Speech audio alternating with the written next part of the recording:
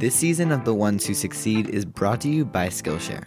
Skillshare is an online learning platform with over 20,000 classes in business, marketing, technology, design, and more. You can take classes in social media marketing, video editing, entrepreneurship, you name it, they've got it. So whether you're trying to deepen your professional skill set, start a side hustle, or just explore a new passion, Skillshare is there to keep you learning and thriving.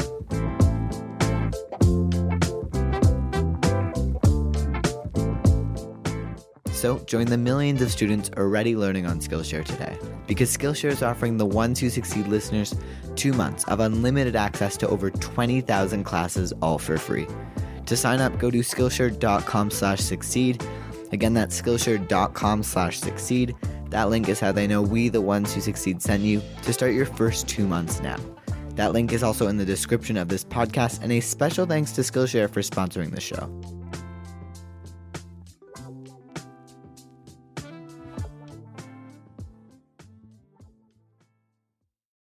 Welcome back to The Ones Who Succeed. I'm Campbell Barron. So on this week's episode of the show, I talked to well-known venture capitalist Tim Draper.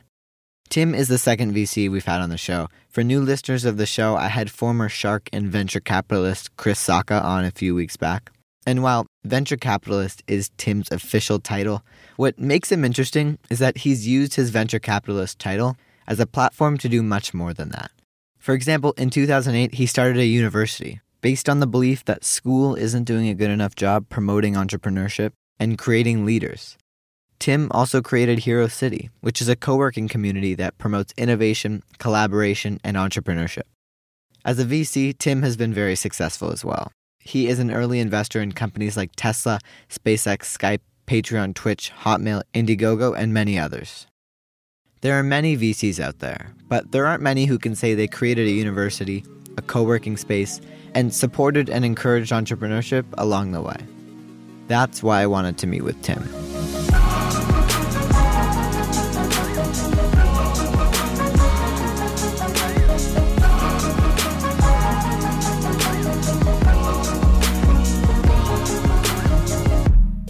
Hi, my name is Campbell Barron, and I'm a 15-year-old entrepreneur and content creator from Toronto, Canada. And you are listening to my podcast, The Ones Who Succeed, where each week I meet with inspiring individuals and talk to them about their journey to success. You're schooled to be a follower. You're schooled to stay safe. You're not schooled to take risks. You're not schooled to take that first step to do something extraordinary. You're not schooled to go running into the fire to save the people that are in the fire. Hear their stories, experiences, and firsthand what it took to succeed in their field. Why am I doing this? Because I want to learn from the ones who succeed, and you can too.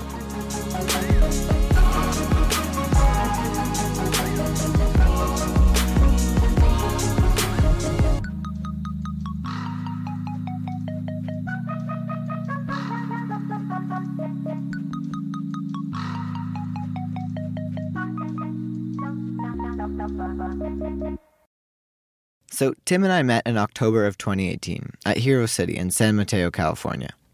San Mateo is a city in Silicon Valley, just south of San Francisco and north of Palo Alto. Hero City, which is Tim's office and his co-working space, is right across from a big hotel-looking building, with the words Draper University spelled out in big letters on the side of the structure. Tim and I met in a conference room in Hero City at 11 o'clock a.m. Pacific Standard Time. And my conversation with him starts at the very beginning, his childhood. What were you like as a kid? I loved sports. I also loved, I kind of loved life. I liked science a lot. I liked math. Math was easy for me. Mm-hmm. I had a very free and open childhood because after school, there was after-school sports, and so we'd hang out after that and get to know each other and figure out what the world was all about. Mm-hmm. And then I would kind of meander home, and my mother always would just say, get home before the sun goes down. And then I was somewhat entrepreneurial, and I loved board games. Yeah. That was one of my favorite things. And when you mentioned you were somewhat entrepreneurial, can you just describe what do you mean by that? So, well, when I was about 9, I picked apples and sold them on the street. And over the course of about 3 weeks or something, I sold enough apples to make $8. And I was with, occasionally some friends would come by and say something or another and help me. And my next door neighbor's mother came over and said, well, so how much money have you made? And I said, $8. And she said, okay, who's helped you? And she went around and she handed me $1 and each of all these other people who helped me $1. Yeah. And then she took $2 with her. And I thought, what? And that was my first exposure to socialism, and I did not like it one bit. So that was one thing. And then I created something called the Traveling Oyster Show when I was about 19. And I went up and bought oysters from the source, right where there's this bay with all these oysters in them. And then I delivered them to people door to door. Yeah. And that was a fabulous job. Turned out I made about $1.25 an hour when I did all the math, but it was so fun and exciting and interesting to go and then I started to do pre-orders. I'd get a whole bunch of pre-orders during the week, and then I'd go make one delivery on Fridays, and I'd make that delivery. And there was this one time I delivered them to this woman. And she said, well, how do they go in the microwave? And at that time, microwaves were kind of a new thing. Yeah. And I said, oh, they're fantastic. Here, let's try it. And I put the microwave in I put the oyster in her microwave, and we sat and we hit the button. We sat and watched. And after about 30 seconds, the whole thing exploded into her microwave oven. And it was it smelled, it was awful. And she was a good sport. She bought 24 oysters, and she said, I probably won't microwave them. So let's fast track a little bit past your childhood. How did you get into venture capital? So my grandfather was the first venture capitalist in the Silicon Valley, and my father was also a venture capitalist. And so that was kind of the last thing I wanted to do, was be a venture capitalist. But then when I went to business school, I started to think I was going to be an entrepreneur, and I came up with four different ideas for what kind of a business I would want to be in, and I wasn't willing to commit to any of the four. And I realized that maybe I was wired to be a venture capitalist so that I could diversify my risk. Yeah. A true entrepreneur is willing to take that full risk with their full body and soul and do the one thing. And I wasn't.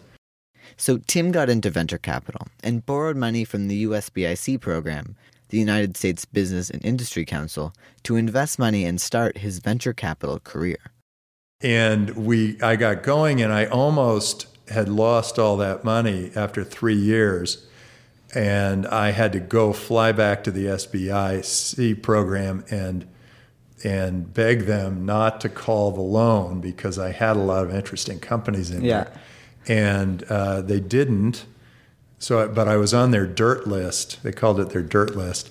And then in 1991, that was in 85, in 91, 5 companies went public all at once. And I went from their dirt list to a big picture on their wall, Venture Capitalist of the Year, SBIC Venture Capitalist of the Year. Awesome. So your fortunes can come and go and rise and fall, and you have to be open to the idea that just sticking with it usually pays off. So how did you find these companies you wanted to invest in? To start with, I went and I knocked on doors of new construction projects. Okay. So I'd see where there was a new construction project, and I'd see something software. And that was enough for me to sort of go, okay, I'm going to go knock on this door. I remember actually knocking on Intuit's door, wanting to get into Intuit, and the receptionist brushed me away and said, "No solicitors, go away, go away." And I was thinking, God, I'm in a coat and tie and I'm offering money, and this woman is just driving me out. It was I guess it was in downtown Palo Alto, and there were a lot of vagrants wandering around, and so she just wanted to protect them. It's too bad, though. I would have funded them, and they would have made me some money. So anyway, that's how I found them to start with. Today, I have deal flow coming from all different walks of life. Sure, it's not that hard. Come through all my press experiences, through our school, Draper University Heroes, through our incubator, all of our network. And then I've had the same email for about 20-something years, and so it has piled up. Yeah. A lot of people know people who are starting businesses, and they refer them to me. When we return, how the 2008 recession led to Tim creating a university designed for entrepreneurs all over the globe. This is The Ones Who Succeed. I'm Campbell Barron. Don't go anywhere. We'll be right back after a brief word from our sponsor.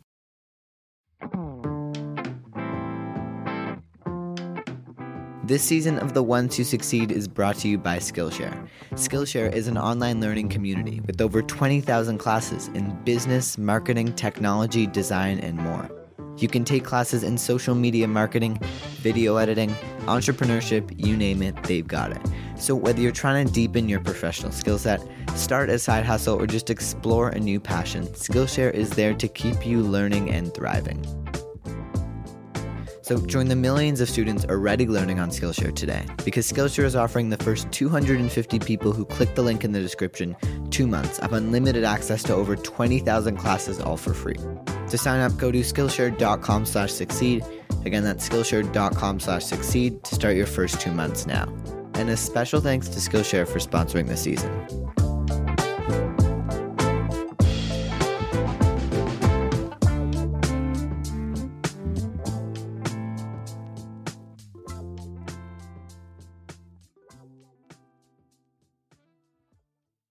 Welcome back to the program. I'm Campbell Barron.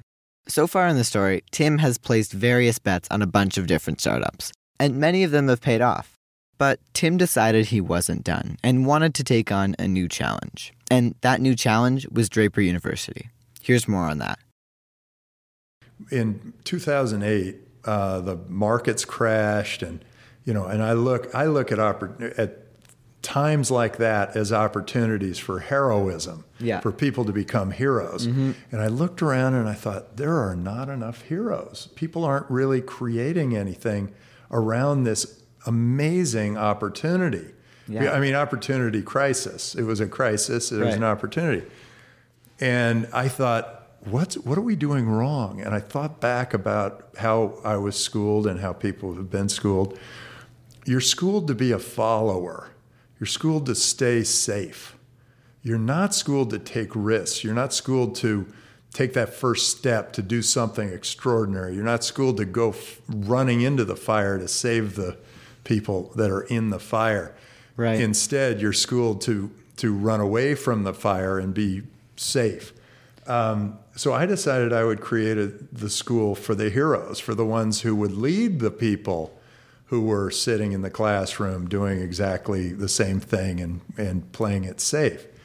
And I went through the checklist of all the things I had to do to be an accredited university, and I decided to do the opposite. So all these things, like an A means you didn't make any mistakes. We decide to give you points if you do extraordinary things. If you try something extraordinary, whether you win or lose, trying something extraordinary gets you points. So basically, Draper University rewards their students for thinking outside the box, whether you win or lose. A very different way of educating and encouraging big ideas. And at the end, they're planning and first they have to ideate. They have to come up with an idea. And then they have to plan a business. And then they have to challenge themselves with that business and see if the business model is going to work. Are they going to make money? All that. And then And then at the end, they do a 2-minute presentation to a panel of venture capitalists. Some of them get funding, and we've had a few enormous successes. So it's working. It's only 5 weeks in the summer or 4 months in the fall, and you got to be 18. Sorry, you got to be 18 or older to go there. But it has really changed a lot of lives, and people are kind of coming out of there going, whoa, I learned more here in 5 weeks than I did at 4 years at Stanford. So that kind of thing is coming up quite a bit. So you felt like Draper, you feel like Draper University was created out of the belief that the regular school system isn't doing a good enough job to promote entrepreneurship? Part of it was that. Part of it was that the typical school system is not creating heroes. Mm-hmm. They're not creating people who are willing to lead a revolution, willing to try something new, be separated from their peers in some way and feel comfortable in that position. There are very few schools that are willing to tolerate any kind of failure.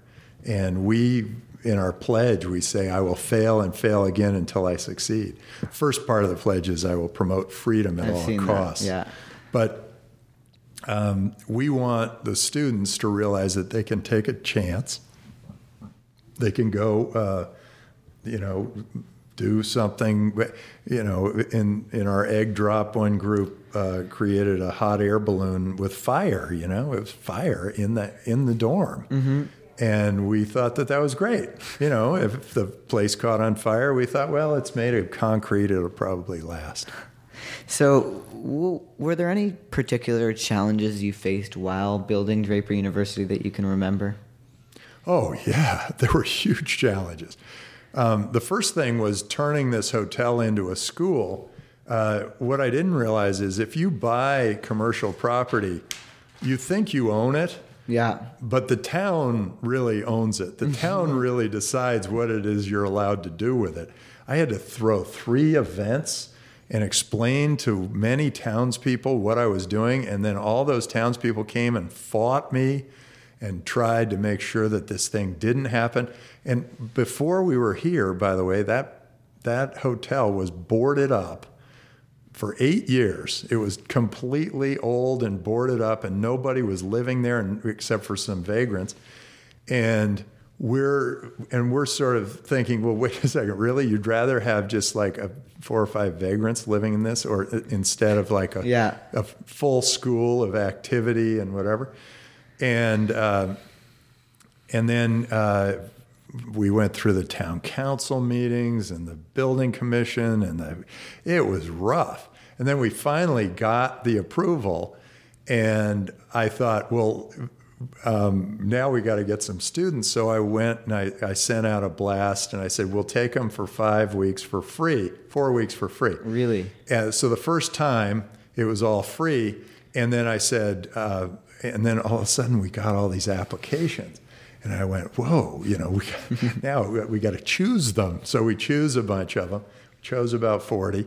And then with those 40 students, we thought, well, now we got to create a curriculum. And so that's where we came up with things like, okay, we're going to break them into 8 teams of 5. We're going to put them through all sorts of a rigorous program. They're going to come out being heroes. That's the whole goal.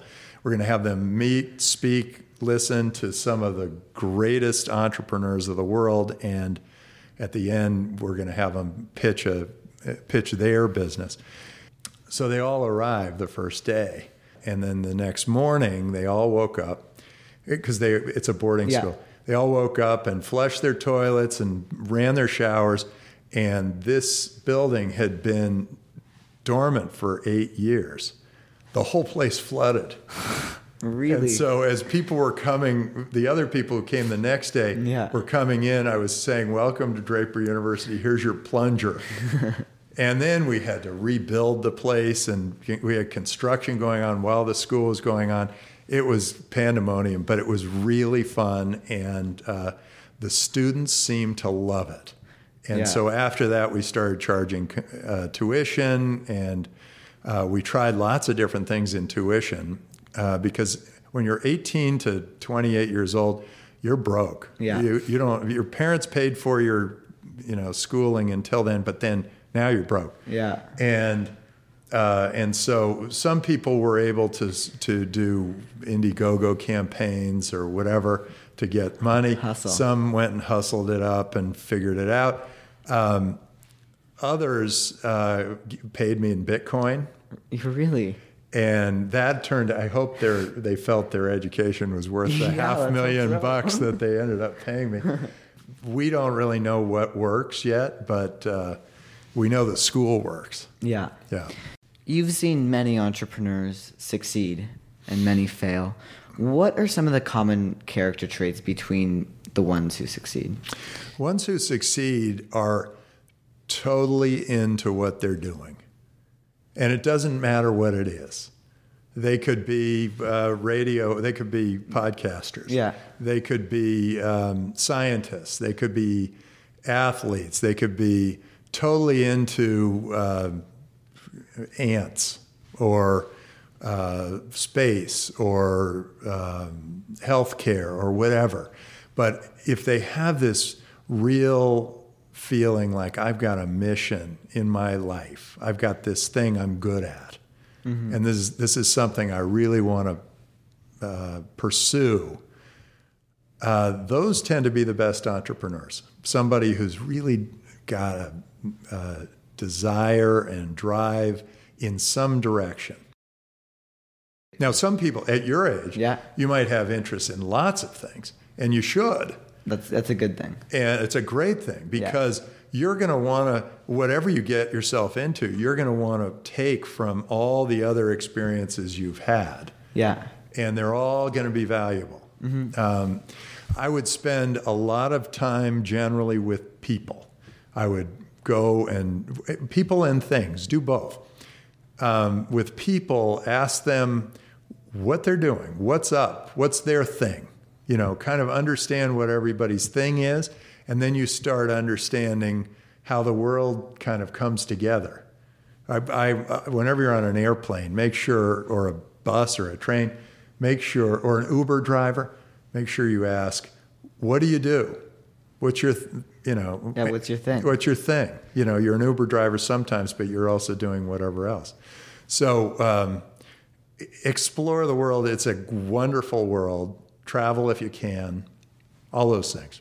My last question for you is, you're a really busy guy, and you're doing a lot right now. Where do you see yourself in 10 years? So I'm 60 now, and I have not completed all my missions. So I feel like I'm working that much harder now because my life missions are not complete. Mm-hmm.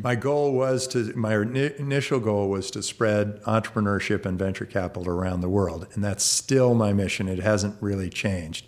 But the final years are going to be slower years where I may not have it in me to push something through that I can push through today. Yeah. I'm in a very strong position to influence large populations, and so I'm going to use it now. They won't care about me when I'm 85. All right. Well, thank you, Tim. I appreciate your time. And my pleasure. Great. I'm looking forward to seeing how all this comes. I want to subscribe. Get everybody, go subscribe to his podcast. Thank you, Tim. Awesome. I appreciate it. My pleasure. Yeah. Thank you for your time.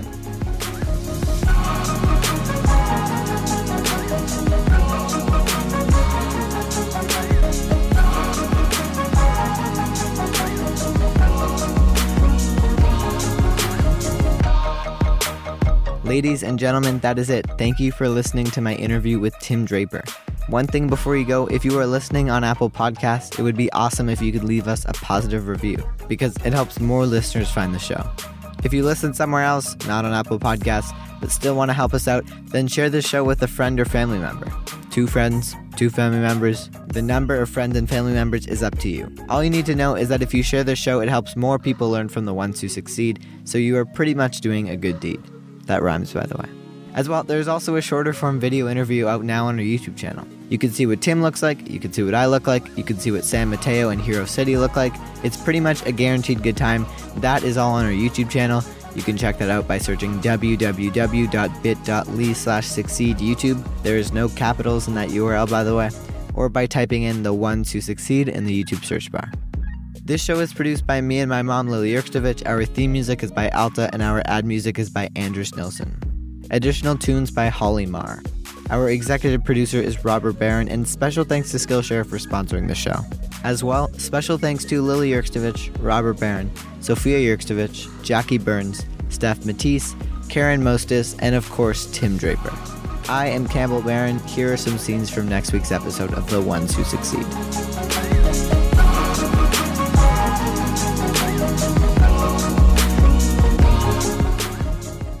Next week, I chat with Rich Pearson, the co-founder and CEO of the popular meditation app Headspace. That being said, the early days of Headspace weren't so zen.